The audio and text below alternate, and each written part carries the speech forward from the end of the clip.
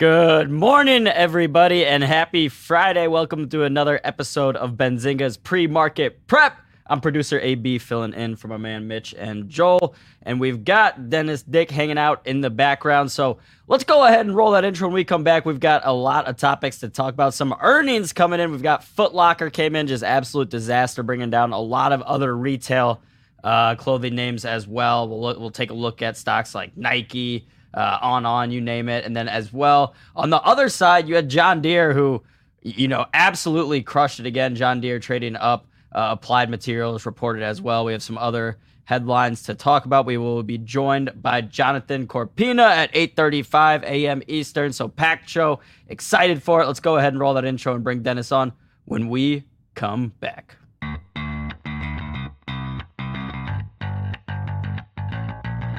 Coming to you live from downtown Detroit, this is Benzinga's Pre-Market Prep with your hosts, Joel Elconin. This is a volatile puppy here, isn't it? And Dennis Dick. I'm bidding a penny. I'd buy that stock for a penny. With everything you need to start your trading day.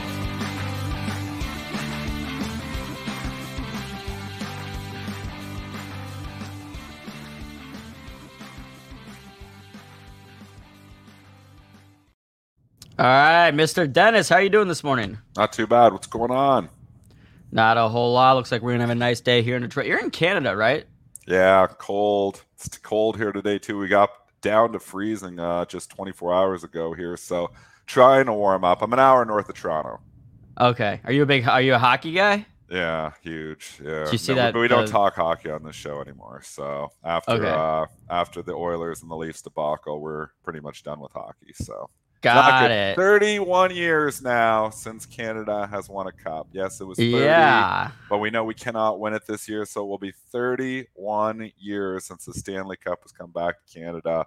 It's been an awful run for Canadian teams. We've been there, had a couple teams. Oilers were there, Flames were there, Habs were there, Canucks were there, but we've always found a way to lose. So anyways, not good hockey talk. Let's move away from that. Got it. Well, the only thing I was going to mention, Brenda's joining us from Florida. The Florida Panthers game, I don't know if you saw, went to 4 overtimes last night in game 1 of the thing. So the game didn't end until like 2 a.m. or something crazy. It was a late night for Dougie Sifu. Yeah, exactly. But that's neither here nor there. We've got other more important things to talk about. Okay, so Dennis, let me ask you this. So Foot Locker reported this morning. Report was terrible. I'll go through some of the numbers right now. Yeah. EPS came in at 70 cents versus 78 cents estimate. Okay, so that's the revenue 1.93 billion versus about 2 billion estimate. So that missed as well. But then the company also lowered its guidance moving forward. So not good news in terms of like retail sales. But Foot Locker is a smaller company. Why does the market seem to like that it cares so much about Foot Locker's earnings? Well, I don't think the market does care at all. That's why the market's trading higher. What I do think cares is the retail sector. So you're seeing retail stocks getting hit. So again, separation here. You always have some winners, it feels like, and some losers. Today we are seeing tech picking up a little bit of the slack, but we're seeing it's a very mixed market. Oil is picking up the slack. Banks are up a little bit here. So you are seeing some strength. There always is. And then Deere we'll get to in a second, which was a fantastic quarter, although it's leaking. But this Foot Locker quarter is nothing short of a disaster. Let's just talk about this on an overall, basis here. EPS guidance 2023 from 335 to 365 are estimates. That would put the PE around 8 or 9. All of a sudden, that PE almost doubles because the E is going down to 2 to 225. So now you look at it, well, they're going to make $2 next year potentially. Now it's trading the PE of 15 at 31. So, I mean, that's the funny thing. When you get into, where companies start to struggle, you think you're buying them cheap. All of a sudden, Foot Locker is not cheap anymore. This is a disaster stock. I'm not buying the dip here in Foot Locker. It's its own individual stories. There's some stocks that I was coming in on the earnings and buying the dip. This is not one of them. Maybe they come in at 30, maybe they come in, but we know Foot Locker has had, struggles here for a while. Is it Nike going direct to customer? Well, that's part of it all. But there's so many other problems here for Foot Locker. I think it's more of an individual story as opposed to the retail, as opposed to, the consumer just, not shopping. I think they're just not shopping at Foot Locker. Yeah, I mean, and I can speak a little bit to how I know that, some of my friends that are on the younger side in their mid 20s, like how they buy shoes. And Dennis, literally none of them are going to the mall, going to Foot Locker and buying shoes. It's like you said, Nike going direct to consumer. You have other brands now on, which is a stock that's been doing pretty well, probably down today on the Foot Locker news. That's going direct to consumer as well. But on top of all that, you have these apps like Sneaker and StockX that people are also buying shoes from. eBay has made a lot of investments trying to get into the shoe reselling marketplace by making it like a better experience to buy shoes on eBay. You get an authentication if you buy like a real pair of Jordans and stuff on there. So there's a lot of competition for Foot Locker in kind of like the 21st century way with all these different apps and stuff. And I see it as just kind of one of those like older, almost like if you think about a department store selling clothes versus like a new, app or website that everyone's going to. And there's bad reports and then there's disaster reports. And this one here is an epic disaster. So I would say on sometimes, there's an opportunity to come in and say, well, this is a one-off. Well, this, is, just, they had a tough quarter, but they're going to bounce back. This is not that quarter. This is a tough quarter combined with future guidance, terrible, combined with everything that you just said about going direct to consumer, not going to the mall. I mean, this is just not the place to have your money. Does it get a bounce? Everything seems to bounce here. Maybe it can get a bounce, but a lot of guts to be playing that bounce here. You do have some support at $30 psychological level here. We have options expiration here today. I'm sure there's some 30 puts or maybe there's some 30 options here. So 30 has some major support. You can see all those lows back when we go to where it's the middle of 2022 towards the end of 2022. But I'm not coming here trying to call a bottom in this one. Not for me. Yeah, I mean, again, like you said, the report was a disaster, and on top of the bad report, you have the fact that the company might be losing market share in its space to other newer companies. So to me, something to avoid. But we'll keep watching the story. We'll watch some other retail stocks. Dennis, let me ask you this: there are a lot of people out there that economists that are still predicting some sort of a slowdown in the economy with interest rates rising and still some inflation out there. If people do start to cut back on spending, where do you think we see that first? Do you think like a something like shoe sales is something that we could see that in? Yeah, well, you see it on big ticket items. If we do go into a recession, we've been saying, we're going to a recession for a while, but it just hasn't happened. And I mean, this consumer does not appear to be slowing down. Again, Foot Locker is an anomaly. Maybe it slows down a bit. But I think, big ticket things are scary. I mean, you think about cars, you think about houses, but the housing market keeps going. So I just don't see signs of it, which is, we keep thinking the higher interest rates have to eventually hit home, but they don't. And we know, and at least, in Canada, I know the way the banks got around this, we talked about this already, is you had 25-year amortizations on your homes.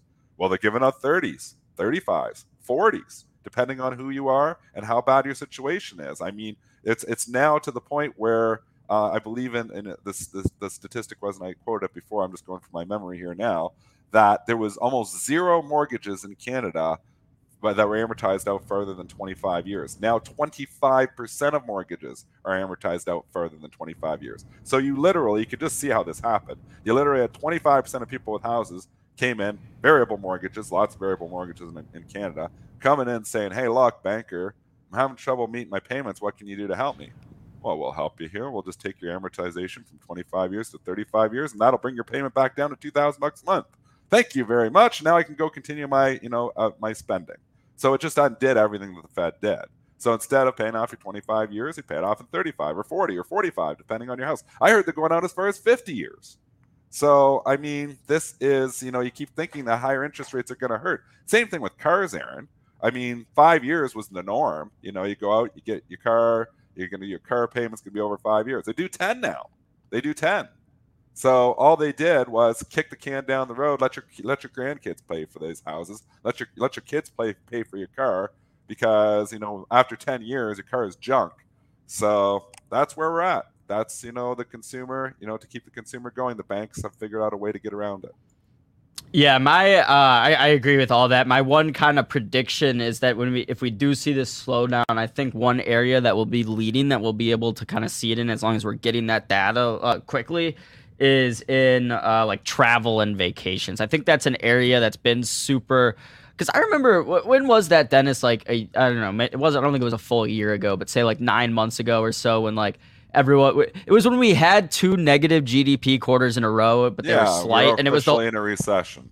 Yeah, it was the whole argument about are we in a recession, whatever. And at that time, I remember like traveling, like we went to Vegas for a Benzinga, like something for Benzinga and stuff, and just like the planes were packed, hotels were packed, and I was like everyone. And then you turn on CNBC and they're talking about a recession. I was like, it doesn't feel like it. Like you go into the plane, you go to the airplane, you go to a hotel. It never did. So I think if we do start to see some sort of, and maybe we'll see it from like hotel names or Airbnb, that could be an area where, okay, now people aren't spending thousands of dollars a couple times a year on vacation. I mean, I would throw that in there as a big ticket item as well, because people are usually spending. Well, people want to do stuff and they'll find the money to do it. And the biggest thing is again goes back to, what is the person's biggest expense? It's their mortgage, it's their car payment.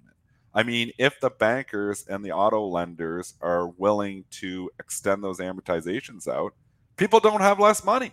They literally have the same amount of money then. They're just going to pay it off in a longer period of time. So, the same thing that we've done, the U.S. government has done, let's just build up the deficit. We'll just continue to, service the interest payments, and we'll kick the can down the road.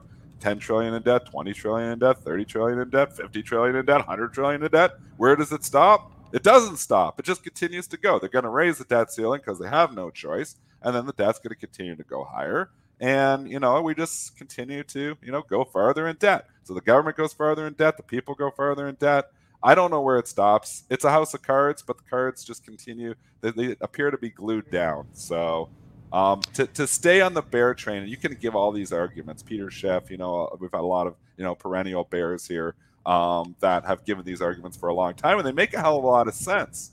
The problem is the market just doesn't care.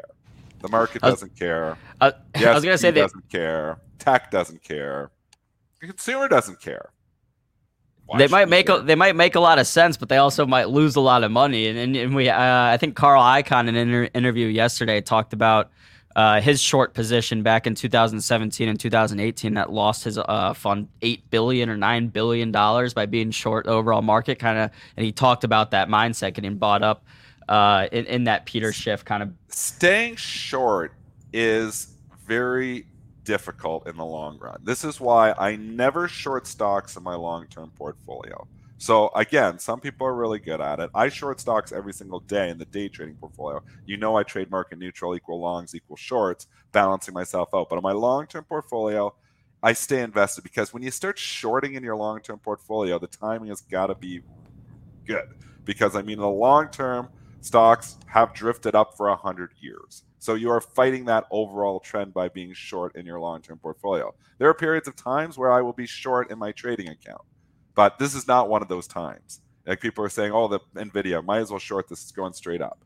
Shorting rocket ships is a way to lose a lot of money. Yeah, does it make any sense here at 65 times earnings? Probably not. But it didn't make sense at 60 times earnings or 55 times earnings, and the stock has continued to go higher. So I just don't short rocket ships. I like to short once, the stock is broken trend. I like to short weaker stocks, stocks that are trending down. Shorting a stock like NVIDIA or all these other ones, Microsoft, that just continues to go straight up, or AMD for that matter, which I'm long. This is a recipe for disaster. You will have pullbacks and you will, get lucky with the timing. But overall, trend is still your friend. Trend on tech is still higher. Yeah. Dennis, do you trade a lot of options? No. Okay. I sometimes do some covered calls in the long-term portfolio, which I have been doing. I do have some covered calls written on some stuff, which looks like I might get called away on a few things, because if this market continues to go higher, you get called away. But no, I used to trade options quite a bit going back 15 years ago. I don't trade them as much now. I like the equities. Stick to what you know. Stick to what you're good at. If you're a good options trader, stick to your options. You're good at equities, stick to equities. You like trading other stuff, stick to that. Stick to what you're good at. I like trading stocks. Yeah, the only reason I asked, Jay Rice had a comment about the expected move in Foot Locker was $2.80, and he said it was a 3 standard deviation move, extremely rare. Those puts were dirt cheap. So I always find that interesting it's like anything else, right? It's like a sports gamble. If you go buy something that's not expected to happen and it's plus 10,000 or 100 to 1, just like the bigger move on an option is going to be priced super cheap, but then you sometimes have these 2-3 standard deviation moves that from a statistical standpoint are very, very rare. But if you happen to buy the puts, this is what suckers people in. So this right. is the suckers trade is you'll see the media talk about, look at all the money made up buying these options. And then more people are buying options. The money is made in the long run selling options. I have my friend Chris, who's traded at Bright Trading for a long time. All he does is sell options for 15 years. He just has an options portfolio. He's just basically selling insurance to the market, and he's doing it in different ways with spreads, trying to obviously, to mitigate. Basically, when you're selling options all the time, you're trying to mitigate the black swan event, because the black swan event can wipe out years if you're always an options seller. Then what does that mean? It means we get like a COVID, like 2020, where you got all this premium written, and all of a sudden the market falls 30% 1 month. And it's like, oh my gosh, I got to come good for this. So you've got to minimize the damage when you get, that, all of a sudden spike in volatility. But, overall, though, options writers make money. Options buyers lose money in the long run. 100%. Just going through. It's just the time value's on your side. So premiums are just getting sucked dry, the time value is always on your side if you're a writer. It's always against you if you're a buyer. It's hard to make money buying options. Couldn't agree more. And you gotta if you're gonna go out there, you're gonna learn that on your own, right? If you're buying options all the time, you can make some quick money. You can make some money. It's great, but it's not sustainable. Trust me, I've tried. Running get the good ones. I can remember some options trades that I had back in 2000 and like maybe 4 or 5. And I can remember it was the reinsurers, and we had some event, and I was like, well, they're not pricing in the potential for this event. I can't remember exactly what the event was. But anyways, the reinsurers got absolutely rocked. And I was like, I had some puts, on some of these reinsurers, and I had picked up for a quarter, like 25 cents, and I was selling for $10. And I'm like, there's a good trade. It's like, wow, you just like did 2,000% or whatever the hell that adds up to. Yeah. Quarter to, to $10 is even more than that. But you know what? You go and, that's still, there's lots of other times where you buy options and you're like, oh, I'm going to take a shot here, and it doesn't work out. So overall, I just say, if you can learn anything from this show here today, the money is made selling options, not buying options. But as an option seller, you've got to mitigate that risk of that spike in volatility, that black swan event, because that black swan event can wipe you out if you get too over leveraged on options. 100%. Just running through some different shoe names that might be moving pre-market off of Foot Locker's earnings. You got Crocs down about 1.5% on I mentioned, also down about 1.5%. Nike down about 2.5%. Dennis, you got any other shoe names off the top of your head? See, some of them have already been hit because most of them are already reported. The Nike is the one you think about right away, and you're like, holy cow, Foot Locker's doing bad, Nike's doing bad. But is Foot Locker doing bad because Nike's going more direct to consumer? That might be the case. Again, Foot Locker's its own story here. Crocs has already reported a fantastic quarter. They hit it anyways. So, I mean, if they're hitting stocks on good reports, imagine what they're doing to them on bad reports. A la Foot Locker, that's what you see. So, On is an interesting story. You mentioned that one before. It got hit on its report, which wasn't that bad. Continues to get hit. I don't wonder if this bounces here eventually. This story here I don't think is over. You sometimes have stories go ice cold, cool off, and then sometimes stories are just over. I don't think ON is over. I think the story has cooled off. I think you got some good support down at 25. I almost wonder, and I hate buying, but you're on the third day since this, and you wonder if you don't get like, okay, we got to sell on too because Foot Locker's doing bad. I don't wonder if like a day like this an on could actually reverse off it. So I don't think you want to be too early. You're going to see some weakness from the Foot Locker on this, some follow through weakness, but I wonder if that weakness isn't to be bought in ON. Yeah, and it's so interesting because On is such a newer company, and I know a lot of people that are buying shoes from this company. So I don't know where they buy them. I think it's direct to consumer, or they might sell them in other places as well. But like for Foot Locker reported bad earnings, and now On is trading down. On might continue to trade down, but On could be like taking some of Foot Locker's market share. The market could so it's interesting to see that the competitors often trade together because it's more seen as just the macro. But sometimes I'm sure some of these like discrepancies and Foot Locker's losing sales. Where are those sales going? Maybe to Nike and On. So I don't know. Like you said, I don't think this story is over. I'm not in this stock right now. I'm not buying it here, but I am watching it, and I do think there is some potential. I get scared with the long-term story because I think a lot of times you have new brands like this come out, they're hot, and then a couple years go by, no one's talking about On. You know what they will be talking about? That Nike. does happen. Because Nike has staying power. Like Nike, I'm not worried about Nike going anywhere in 5 years. On it could be like a complete fad and no one's talking about it. I don't know. So that's true. And that's always the risk when you're buying this new hot story. Is it a fad or not? I mean, sometimes you just have to ask that question. Some people think AI is a fad. That's insane in my opinion. I think AI is going to be in everything. Do I know if On shoes are going to be the coolest shoes 2 years from now? I don't know if they'll be as cool. Maybe they're still going to be cool. A lot of people thought Crocs was a fad, and Crocs stayed around here. And think about the stock. What Sierra? Well, Crocs actually was a fad, but then it came back, and then had staying power. I will say probably shoes with holes in them. In 2017 was $5. It's $115 here now. A lot of people thought this was a fad 2016, 2017, 2018. A lot of those people lost a lot of money. I'm sure there were a lot of people back in 2012 that thought Lululemon was a fad as well. That thought yoga pants are not going to last. That's a fad, whatever. And that has proved to have staying power as well. So I guess you don't know. You have cases where these brands fizzle out. Then you have cases where they end up, consumers end up really liking them. Yeah. So Dennis, I wanted to mention one thing just because you mentioned the housing market earlier. I did see this headline yesterday from the Wall Street Journal. Home prices in the U.S. posted largest annual drop in more than 11 years in April. So from last April to this April, sales of previously owned homes fell 3.4%. So that I don't know. I mean, like cracks. The house seeing cracks.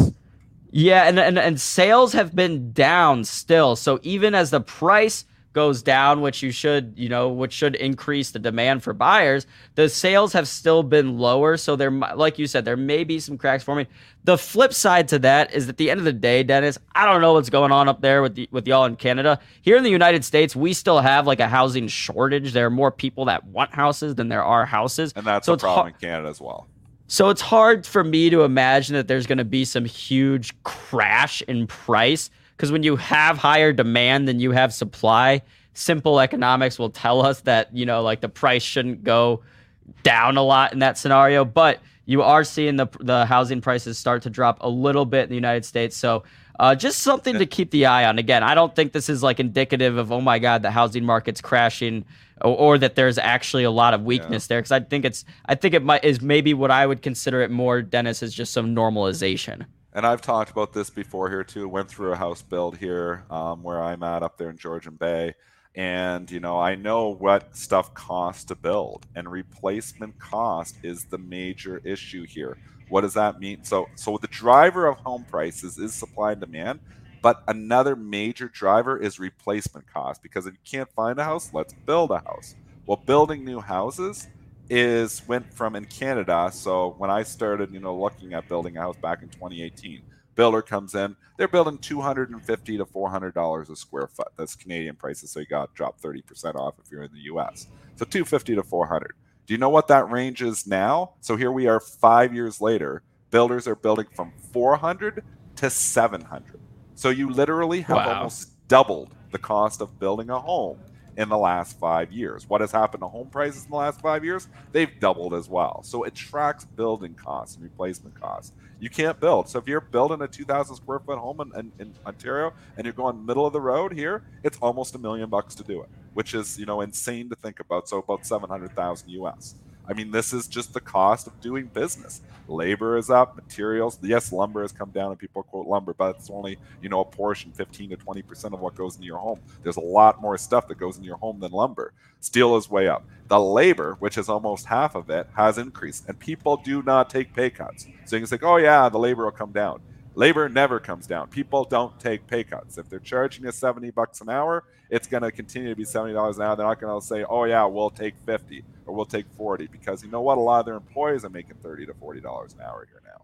So I mean, this just the wages don't come down. So as long as material costs stay high, which they have, but more so as long as that labor costs stay high, which don't come down, it's hard to envision a scenario where housing prices crash. Yeah, I mean, again, like it's there's so much demand out there. I mean, you can't count how many 30-year-olds there are in the United States that want to own a house that are priced out right now. So they'll be ready to go if there is any sort of correction or crash. Dennis, let's get back to earnings real quick. We talked about Foot Locker's disaster. On the flip side, you had John Deere, who basically, I mean, like the tale of two cities here for John Deere. Let me go ahead and get these pulled up. Like you said, the stock is leaking. What's going on here in the pre-market trading? It's leaking a little bit from those highs. This is one that I've been bearish for a long time, and this quarter was really good, so I'm actually surprised. I've been bearish the stock since the 420, 430, 440. It kept going up. I got bearish around 420, kept going up 440, and it's leaked since. So I've been correct on this call. It surprised me how strong this still is. This is still throwing up big numbers, man. So I mean, the earnings report was absolutely fantastic from face value. Now I haven't dug into the reports here to the details, but I can tell you 965 versus 859, 17.39 billion versus 14.83 billion. That all looks good, and I don't see anything with the guidance here yet. Which obviously there's probably some guidance kicking around here somewhere now, but just taking those numbers at face value, it's an impressive quarter. Stock has been beat up, so people weren't expecting that much here either. One issue you will have is there's a lot of overhead supply here. Deere doesn't really have an AI story. Maybe it does. Maybe the tractors are going to drive themselves. But, it's not as obvious of a story as a Microsoft or an AMD. Like AMD on the pullback, I was like, we need to buy that because of the AI story that's going to continue to get hot. And that's why AMD has been the driver. Here, Deere, I mean, it's getting a pop, but it's already starting to leak. Does it continue to have, sustainable, like are people driving there? I got to get into Deere. I don't know if it's going to be the driver of the next bull market here. So even though the PE is cheap and the stock looks cheap, I'm still not sure this is like the stock that you want to be in, but I love the quarter. Yeah, I mean, like you said, from a face value, this quarter is absolutely unreal. I mean, you don't typically see, unless you're talking about like the Apples and Amazons of the world, you don't typically see sales come in by such a, I mean, 14.83 billion was the estimate, 17.39. So beat by almost $2.5 billion on the sales right now. Great quarter for Deere. We also had Applied Materials, Dennis. Let's see how that one's trading. It's been down. So Applied Materials, give us the earnings here quick, Aaron, and then we'll jump into the technicals on that one too. Yeah, 1 second. It's pulled up. What was your initial bear case on Deere? On Deere? Yeah. I kept thinking recession. I kept thinking this is as good as it gets. And I mean, it's worked out because the stock has come down in certain stocks. We've seen this separation between tech stocks and, industrials really to a certain extent. It's come down. But, overall, I just thought that the economy was going to slow in 2023. So, when I was talking about this at the end of 2022, that really hasn't happened, but the Deere trade still worked out because we saw this separation, regional banks tanking IWM, typically, some of the big, cyclicals, they have been coming down, oil's been coming down, certain things, and they've been buying tech in its place. It's been the tech train, and everything else has been left, on the tracks. And I don't know if that story continues. That's why I'd rather buy tech on dips than buy cyclicals on rips. So I don't like buying rips at all.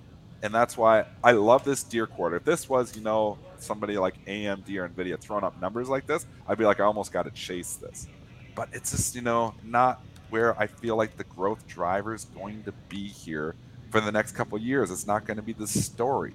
So there's going to be so many better stories. That AI story is going to continue to be there. Is there a bubble in AI? Yeah, there probably is, to Anne-Marie Band's point. Are we overexcited about AI? Probably. But is AI for real? Probably. So I'd rather own, tech companies on pullbacks here. If I'm putting money to work, and I have been lately, you can see the kind of stocks I was buying. AMD, Amazon. Airbnb was, maybe on, reaching here. I just thought, I wanted to get some exposure. I still thought Airbnb more like an Uber. But, definitely looking to increase my exposure in tech is what I was doing. Deere is not a tech stock.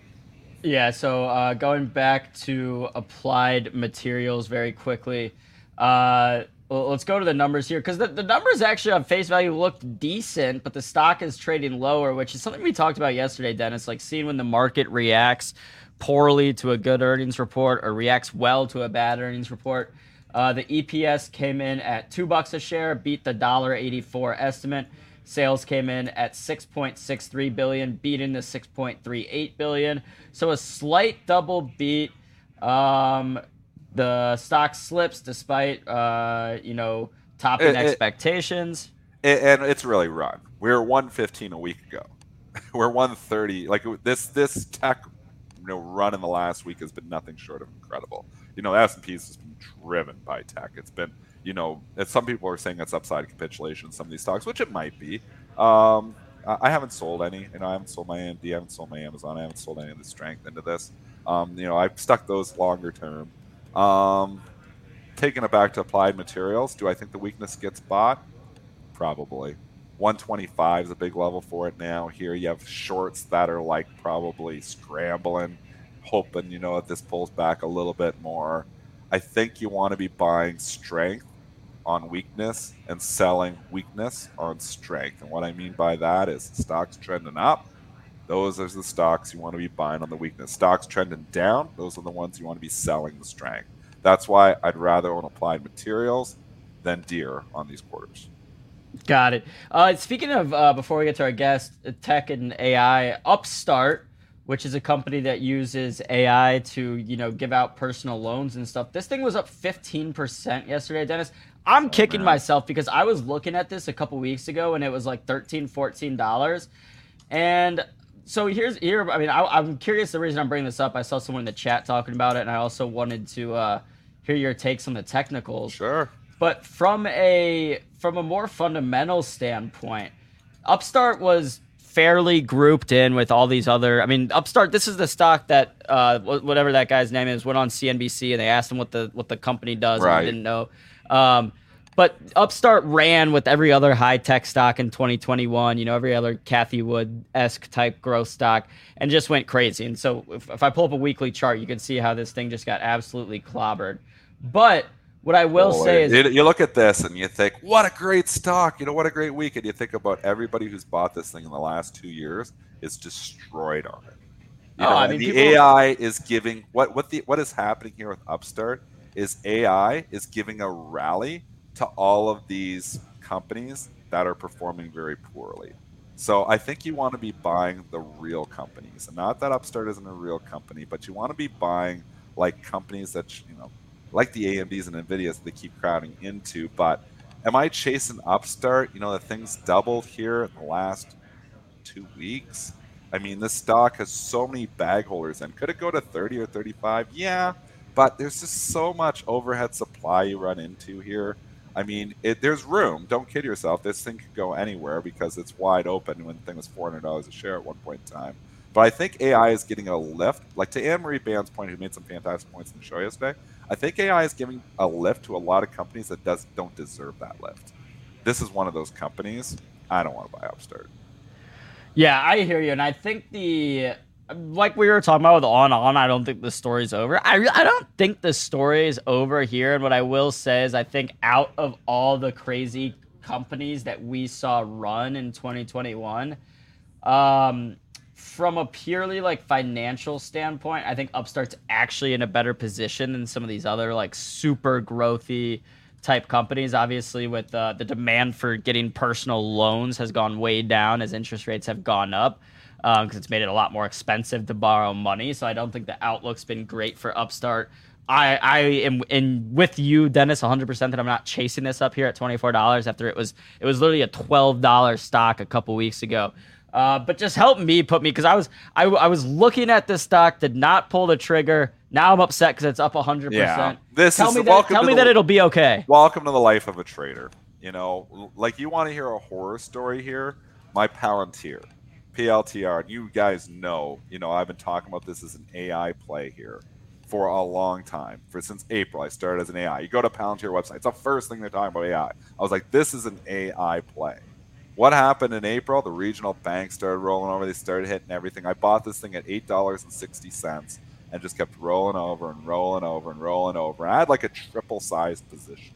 So I was like, I feel like this is going to be a moneymaker here. And I got stopped out when it went below $8. And then it was going to report earnings. I said it on the closing print on Joel's show. I was like, I almost feel like rebuying my stock before the earnings print because I'm like, this, they're going to talk about AI.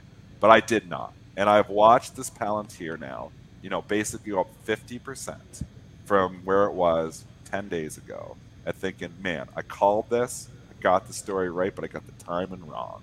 And, that's sometimes the life of a trader here. You can get the story right, you can pick the stock right, and you get the timing wrong. And you know what? I think Palantir continues. I think the AI story continues. I think you're going to wait for a pullback here now. Will I buy it on a pullback? Maybe, because I don't think the story is going away for, AI. And I think it could drive it for a bit. But right now, anything to do with AI is popping.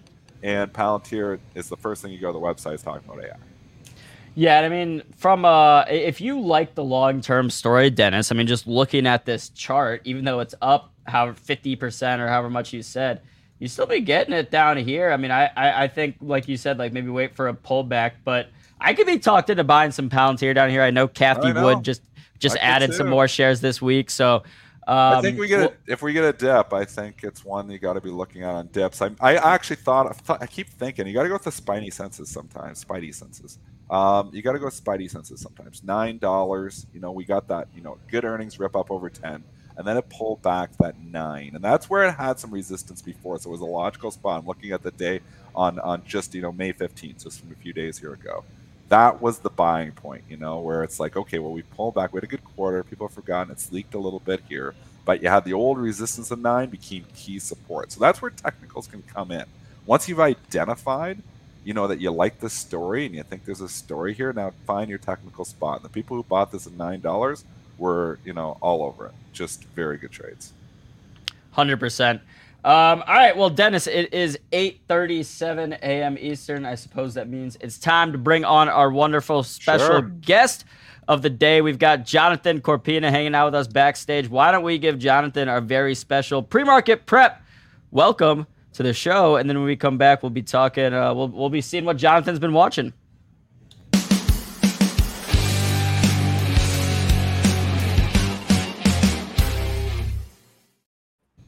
Jonathan, welcome to Benzinga's Pre-Market Prep. How you doing this morning? Gentlemen, good morning. Happy Friday. Jonathan. Happy Friday, you as well. Jonathan, what a market we're in here. I mean, It's been the tale of two markets here for a while, where you've got, it seems like cyclicals haven't been doing great. Obviously, the IWM and the small caps haven't been doing great, kind of in a bear market. And then you have this rip-roaring tech bull market that just doesn't stop. Where NVIDIA keeps going up every single day despite a high PE. Microsoft keeps expanding on its PE. I mean, AMD is now participating in this, AI race here. Jonathan, tale of two markets. What are you seeing from the floor, and what are your clients saying? Yeah, it's definitely a tale of two markets, right? And I think if we back up weeks ago and made a prediction about where we would be, I don't think this is where we would have come out to. You guys good? You got me? You just static. I think you're okay now. Yep. So I'm not sure if this is where we'd actually come out where we thought we would be, but clearly earnings season has helped. Economic data has helped. The market has ignored all negative news or negative headlines and dates that are coming and looming down the road, and we continue to trend higher. So it's good to see. Is it healthy? Is it realistic? I don't think so. I think we're going to have to get through a couple of dates coming up in the next few weeks to really determine what our next levels are going to be. But at this point, we're seeing a lot of transitioning out of some of the defense stocks, out of energy, into finance, into technology. It's just this rotational move that's here. But at the end of the day, again, we still have interest rate conversations. We still have debt ceiling. We still have these issues that are in front of us that haven't shown much clarity to them as of yet. So it's gonna take us some time. When does first of all, thoughts on the debt ceiling. You mentioned it, so we might as well get your thoughts here now. I mean, is there any way that the U.S. government defaults on their debt? There's going to be a deal here, right, Jonathan? Of course, there's going to be a deal. This is all posturing, right? There's two sides to this. There's the political side, and then there's the finance side. So the political side is we're going to posture. We're gonna put our flag in the sand and say we're not moving beyond this line, and going to go back and forth. And we've got president. Oh, Jonathan. Yep, sorry. We got President Biden coming back from his trip on an early on an early schedule to start addressing this. I think there's certainly a play towards that. But what's going to happen is that they are going to get us as close as they can to the deadline. Add a little bit of drama to this. Yeah. Nobody wants to default on this, right? And I don't think anybody wants to be blamed for defaulting on this. So these headlines are going to keep coming out. The headlines now are we're getting, progress is being made, talks are occurring. These are the negative headlines. Once we get a headline very soon, well, I hope we don't, but if we get a headline very soon of we're not as close as we thought, there's a gap between where we want to be, I think the market's going to overreact to that. So just be careful, because all the headlines we've seen so far are mostly positive about getting to some sort of resolution. If we see one negative headline about it, the market will overreact. And maybe that's the buying opportunity. Maybe that's the chance to get in, because some people are looking at this market and saying, I got to buy today. I got to get in there. It's all going up. FOMO is happening out there. I'm seeing it, from my Twitter feed. I'm seeing it, from people I talk to. They're like, well, what do you think of NVIDIA? I mean, we got to buy this. Maybe it's that, debt ceiling overreaction that could happen here in the next week or two that gives us that buying opportunity, Jonathan. Yep. I agree with you there. I mean, we can focus on the debt ceiling there. You can focus on technicals, S&P 4,200. A lot of chatter out there saying, we're not going to be able to stay above it, and this is a heightened level where we're at, and this might be a selling opportunity. Look at the VIX. VIX has been trending towards the lows in the 16s, and this is a pretty low dip that we've seen before. And once the VIX gets closer to 16, we've seen it bounce recently and bounce pretty good. So I think there's definitely some headwinds that are in front of us here as far as what the market is trending to do. But again, we've seen a lot of headlines that should have had a negative impact on this market, and they haven't. So that's the little bit of skeptical side of it for me, that I do think we're going to get a pullback, nothing significant, but every time I look at my screen, we're getting a lot of green and moving this market higher, and we're getting a snowball effect where everyone just kind of is jumping into it at this point. As you said, it's FOMO.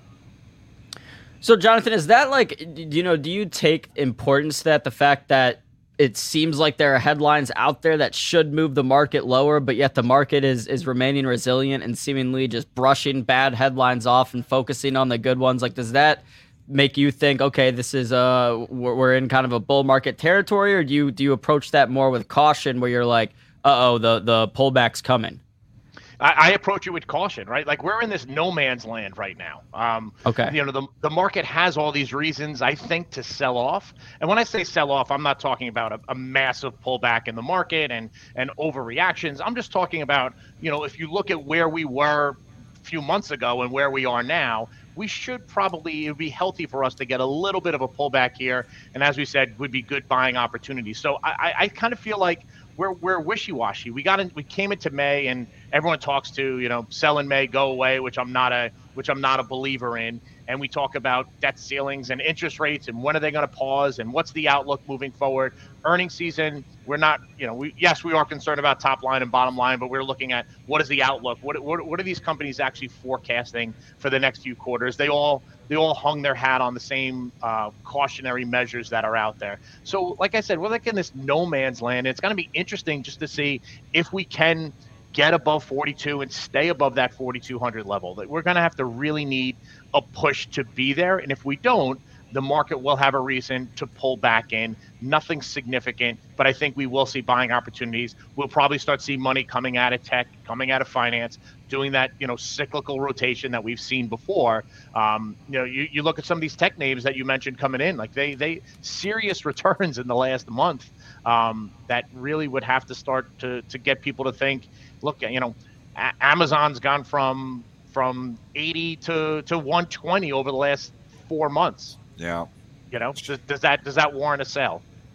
That's the big question here, and a lot of people, are thinking that, this is the rally to sell. This is, the NASDAQ, the valuations, NVIDIA. Somebody was saying to me, upside capitulation in NVIDIA yesterday, where the stock's going up another $15 after everybody can't understand how it's at 300, it goes up another 15. I mean, this could continue for a while. It can, but I think we'll have some short-term indications. We're going to have Powell and Bernanke on a panel today. Do I think they get really granular? I don't, but maybe they gleam some light on outlook. Next week, Thursday, Friday next week, we got some economic data, GDP, personal spending, personal income.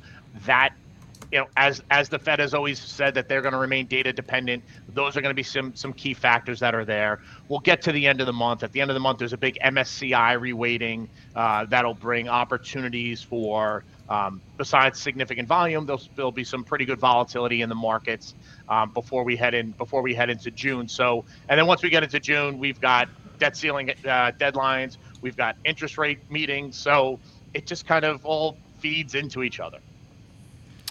Jonathan, you mentioned that you expect there to be some rotation outside of these hot sectors like tech, and I mean, we've seen some money flow into financials from regional banks the past week or so. Do you have any ideas, any predictions, what sectors you think that money might start flowing to? I think it might go back to some of the safer sectors right there. Some defensive stocks that could certainly be a safe place to go if this market doesn't have the ability to stay above 4,200. I think when you see that rotation into tech and it looks to come out, I think sometimes on a short-term rotation you see high dividend stocks get pulled into that equation until there is some stability in the market. So we're going to have to continue to monitor it. It's just a question of when does that actually occur? When does that catalyst make that turn occur? We have to continue to watch to see where this market goes. Like I said before, those levels in the S&P, the levels in the VIX, as S&P is trying to break through up here, VIX is trying to break through down here. We gotta see if they're able to really get through those levels. And then Jonathan, also, I mean, you mentioned that, like, is this move healthy? Is what's been going on healthy? And I don't know, but is there any part of it, do you think, that comes down to, is there a lot of short money out there? Like, are there so many people shorting the market that it could actually be helping prop it up, or at least individual names? I don't think so, right? Okay. I think people are too concerned to be way wrong in this market. And I don't think what we've seen, the trading activity that we've seen, doesn't indicate to me that we're seeing large shorts come into this market, because very easily, I mean, just think about next week or the week after, we get a headline, debt ceiling, come to agreement, everything's great. And then we're going to follow it up with a headline in June. The Fed's looked at economic data, taking everything into consideration, we're going to pause. Like, this market is going to rip higher on that, right? And those are two real factors, right? These aren't grasping at straws here. Those are two real things that could occur. And if those things occur, I don't think the shorts want to be playing in that. Got it. And Jonathan, last question. As Jay Rice in the chat's talking about SPY and IWM. I mean, do you have any thoughts on just the overall market breadth? I mean, this move over the past month or so has been driven by a lot of big names. Have you been watching the IWMs from the smaller caps? Yeah, I mean, clearly we're seeing, the activity and the rotation there. If you look at the Russell 2000, probably definitely lagging behind in performance, comparably speaking to S&P and other indices that are out there. Keeping an eye on the Russell, the Russell is really lagging behind. If you look back at on a yearly basis, I see you pulling it up there now. If you look back on a yearly basis, we're trending more down on the real lows of that sector there. So I think we're going to have to see some performance there, and that might be an opportunity now as you see that base that's built in there. That might be an opportunity to buy in. I'm just not convinced that this lagging indice is going to take that next step up just yet. There might be a delayed reaction to that. Yeah, I just know a lot of people out there are talking about the Russell and talking about these small caps gotta catch up eventually, but they just haven't been shown a lot of love out there at all. Well, Jonathan, thank you for joining us this morning. Great. Chat, smash the like for Jonathan. Jonathan, hope you have a great rest of your Friday and a great weekend. Gentlemen, thank you, and to you too. Thanks for having me on. Jonathan. All righty, Dennis. So we've got about 10 minutes left. What's I know something's burning in your head, right? You got something to let loose about. Well, we have what is options expiration here today, so you have to consider that there's always increased volatility at the open and at the close as you have institutions jockeying the open options positions against the stocks themselves. So expect some big moves here at the open, at the close. Sometimes they can be turning points. So consider that as well. We have seen this happen before. We have run-ups into the options expiration. The upside capitulation happens, and that's the turning point. There's always the possibility of that. I don't know if that's the case here. We kind of have been range-bound for the S&P for so long. Kind of feels like we're breaking out of the top of the range. It feels like a classic breakout here right now, so I'm still a buyer of dips. I think we just got to be careful with chasing stocks here today because it is options expiration, and sometimes you do have some reversals on these days. 100%. We got to get Tim Quast on to talk about the option expiration. I know that's one of his favorites. So I actually didn't even notice this, Dennis. Looking at the daily SPY chart, it looks like we're now at our highest level since August 2022. We've officially taken out our highs back in February, or at least from my daily chart, that's what it looks like. I could be wrong. The 420 is a big level. Yeah. Yeah. So if we and then again, so this one, August 2022, if we keep running, 430 is that next level there, and then but like even over the past since last August to here, if you look, we got down to about 350 here, got down to 375, got down to 380. So it is higher lows, and then now it seems like we're making higher highs. So it's like, even though there's a lot of caution out there and a lot of people that are, can point me to this economic data point that tells me that the economy is not as strong as, we think it is, or this or that, it seems like the market doesn't care. And it's just been, it's not like the 2021 markets where it was just going up 2% every day, it seems like, but it seems like it's inching higher and showing a lot of resilience. Bears here have to be, I would not want to be a big bear right here, Dennis, because you wouldn't want to be short. Okay, there's a big difference between being bearish and being short. Okay, so, it's okay to be. If you're bearish and the market's going up, it's not short. It's not that big of a deal. You're bearish and you're short. That's a big deal because then you're losing real money here. It's a tough market to be short. It's been a tough market to be short for a long time. I tried to be short this market. It hasn't been working, and that's why I went to the neutral camp 2 months ago. And maybe I should have went to the full bull camp because obviously a lot of stocks are breaking out. But they've been so much headlines that the bears could have won on.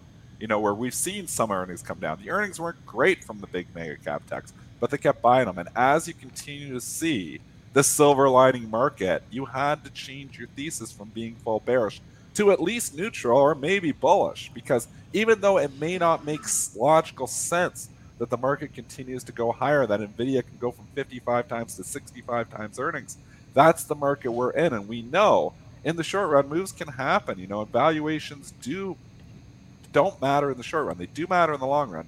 They don't matter in the short run. So you've got to consider, just to flat out say, yeah, I'm going to short NVIDIA because 60 times earnings makes no sense. But now you're down $20-$30 from, at that point in time, you're like, okay, now what? Well, it's got to pull back eventually. Now you're in the hope trade. You don't want to be in that. So I have very few shorts on right now. The bulls are in complete control here. As long as the regional banks hold up here, that was the real bear thesis here. I think you're going to get a pullback. I think to Jonathan's point, we're going to get a pullback on debt ceiling. There's going to be some nervousness. Oh, they're not going to get a deal done. I think that's going to be your buying opportunity. That's where I'm going to buy more stocks. If we start to see, where we get a market dip and or an overreaction to a no deal potential, that's going to be the opportunity to get and redeploy some of that cash. Yeah, and I think, watch out for those for that headline at some point, because it flipped pretty quickly. It seemed like from that was the reason the market was going down. I got the KRE up right now. Let me go back to the SPY. It seems like a week ago or so.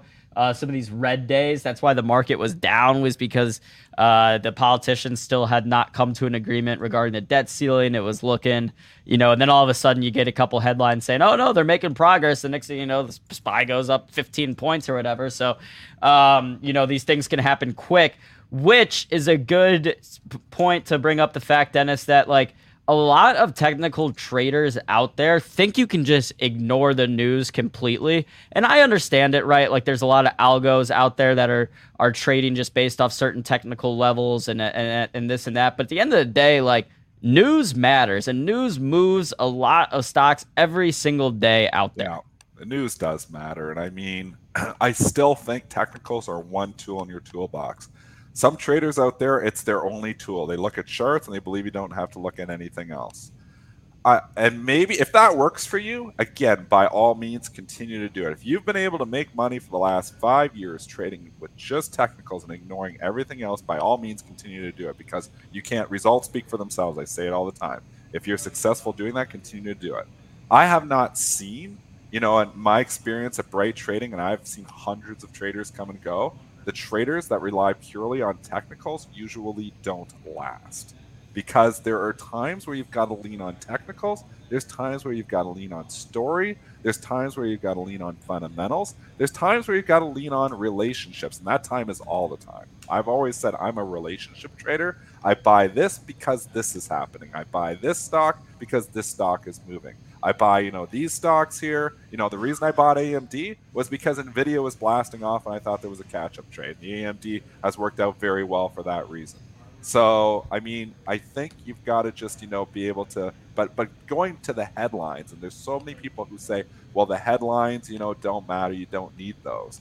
I mean, this is the driver of prices, the headlines. Imagine ignoring headlines on Foot Locker. Why is Foot Locker down 25%? It's not because of the chart pattern. It's because there was a disaster quarter. So you've got to respect fundamentals, especially when you got an earnings report here. I know some of the best technical traders in the world do not hold through earnings, because you know what? It's a fundamental event where technicals all of a sudden don't matter. Do technicals matter afterwards? Sure. We already did a technical on Foot Locker and said there may be some potential for some support at $30. So you can get an idea to where it's going. But news is still the driver. Headlines are still a driver. If you're missing out on headlines, you're missing a lot of good trades and a lot of good information. 100%. Could not agree more. So we've got about 3 minutes left. I guess if anyone's got any stocks in the chat they want us to check out, unless, Dennis, is there anything that we haven't gotten to today that we need to? We got to do the Trade Zero segment. Oh, you are so right. Thank you for reminding me. Let me go ahead and get it pulled up real quick. Give me a few seconds. And again, like Spinner pointing out, John Carter, excellent technical trader here.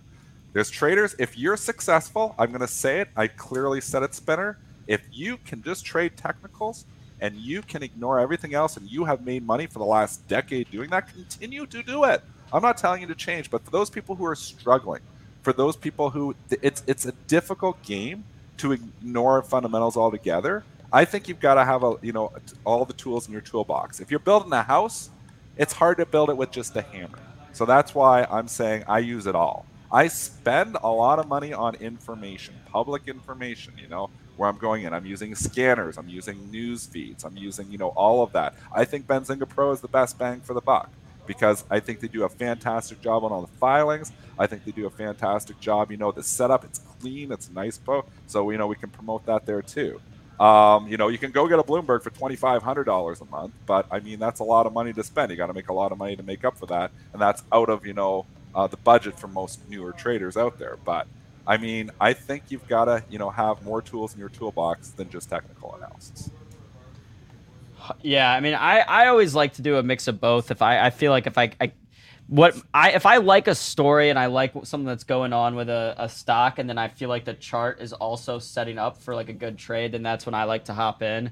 I don't usually like to hop in, based off just one or the other. I like it to be a little bit of both. Sorry, I'm trying to, for some reason, I've got the trade zero up, but it's not loading. It's sweet, yeah. I heard it was sweet. Huh. This is weird, Dennis. Sorry, I don't know why, but for some reason this isn't loading on my end. That's okay. Can we bring up the trade zero, just the platform? Yeah, I'll go ahead and do this. So,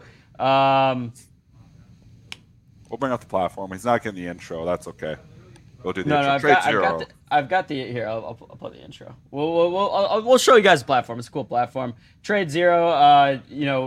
Best place if you're out there looking to short stocks, do some of this stuff. It really is one of the best platforms. So we'll take a look at the platform right here.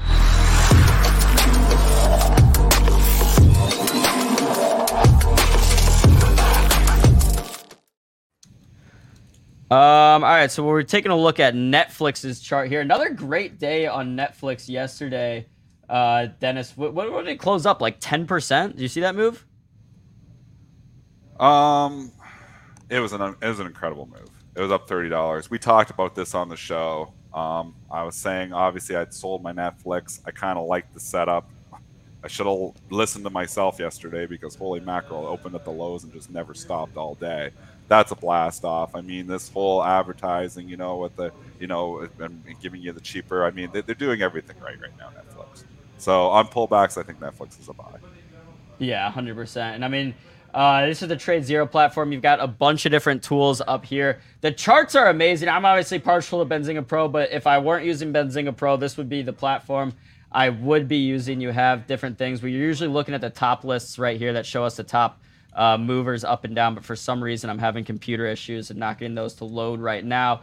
But shout out Trade Zero, great platform here. Check it out if you have not already. Dennis, with that, it is 9:01 a.m. Eastern on a Friday. We made it through another week of pre-market prep. Or you did, I guess. Yeah, and I've been fighting this one this week because I've been sick all week. My daughter obviously had a cold, and I've just been fighting this cough. And I'm like, you can see I go to the background, I'm coughing, trying to fight through it. So this has been a fight. The market is a fight, though. We got to continue to keep the fight up here. So, again, options expiration. So expect some, whipsaw action off the open. Could there be, more dips in their future to buy? I think so. And I'm going to use that debt ceiling to try to get some more of that cash put to work if we have that debt ceiling talks, start to falter. Yeah, something to watch for sure. And thanks for trooping it out with your cold, because otherwise I would have been stuck alone the past couple of days, which something, I do for Benzinga Live sometimes, but I don't know if the pre-market prep audience, I think they would have missed you because we're already missing, Mitch and Joel. And don't worry, audience out there, Joel and Mitch will be back next week, so you won't have to look at my face anymore. But Dennis, with that, enjoy Aaron, the rest of your day. day. Great job. Thanks so much for filling in here. Thanks to the chat for all your great ideas. I learned so much from you. People always ask, why do you do the show? If you can make your living trading, which I do. I do the show because I learn from the traders, and I get fantastic ideas from the trader. I mean, Money Mitch came to us from, he was just a chat. And, obviously he came up with, some fantastic ideas back in the day. So we meet so many good traders. So many traders have been in here for years. I met another friend, Rahit, a couple weeks ago. He was the one that threw me, AMD as, being a major AI player. I mean, I learned so much from you, chat. So thanks so much to everyone. And thank you as well, Dennis, for your trading insights and expertise. And hope you have a great weekend. Take care, everyone. All righty, guys. Please smash the like if you have not already, and subscribe to the channel as well. You can follow us on TikTok, Instagram. You can follow me on Twitter down there somewhere at AaronBree5. With that, we will be getting into some live trading. Ryan and Zunaid will be taking us through some live trades. We'll be watching a lot of the hot stocks that we talked about today, Foot Locker, you name it. And then next week, we'll be back on Benzinga Live. Got some exciting guests and segments planned for next week. So again, subscribe to the channel, smash like if you have not already. And happy Friday, everybody. Stay green. All right, it is time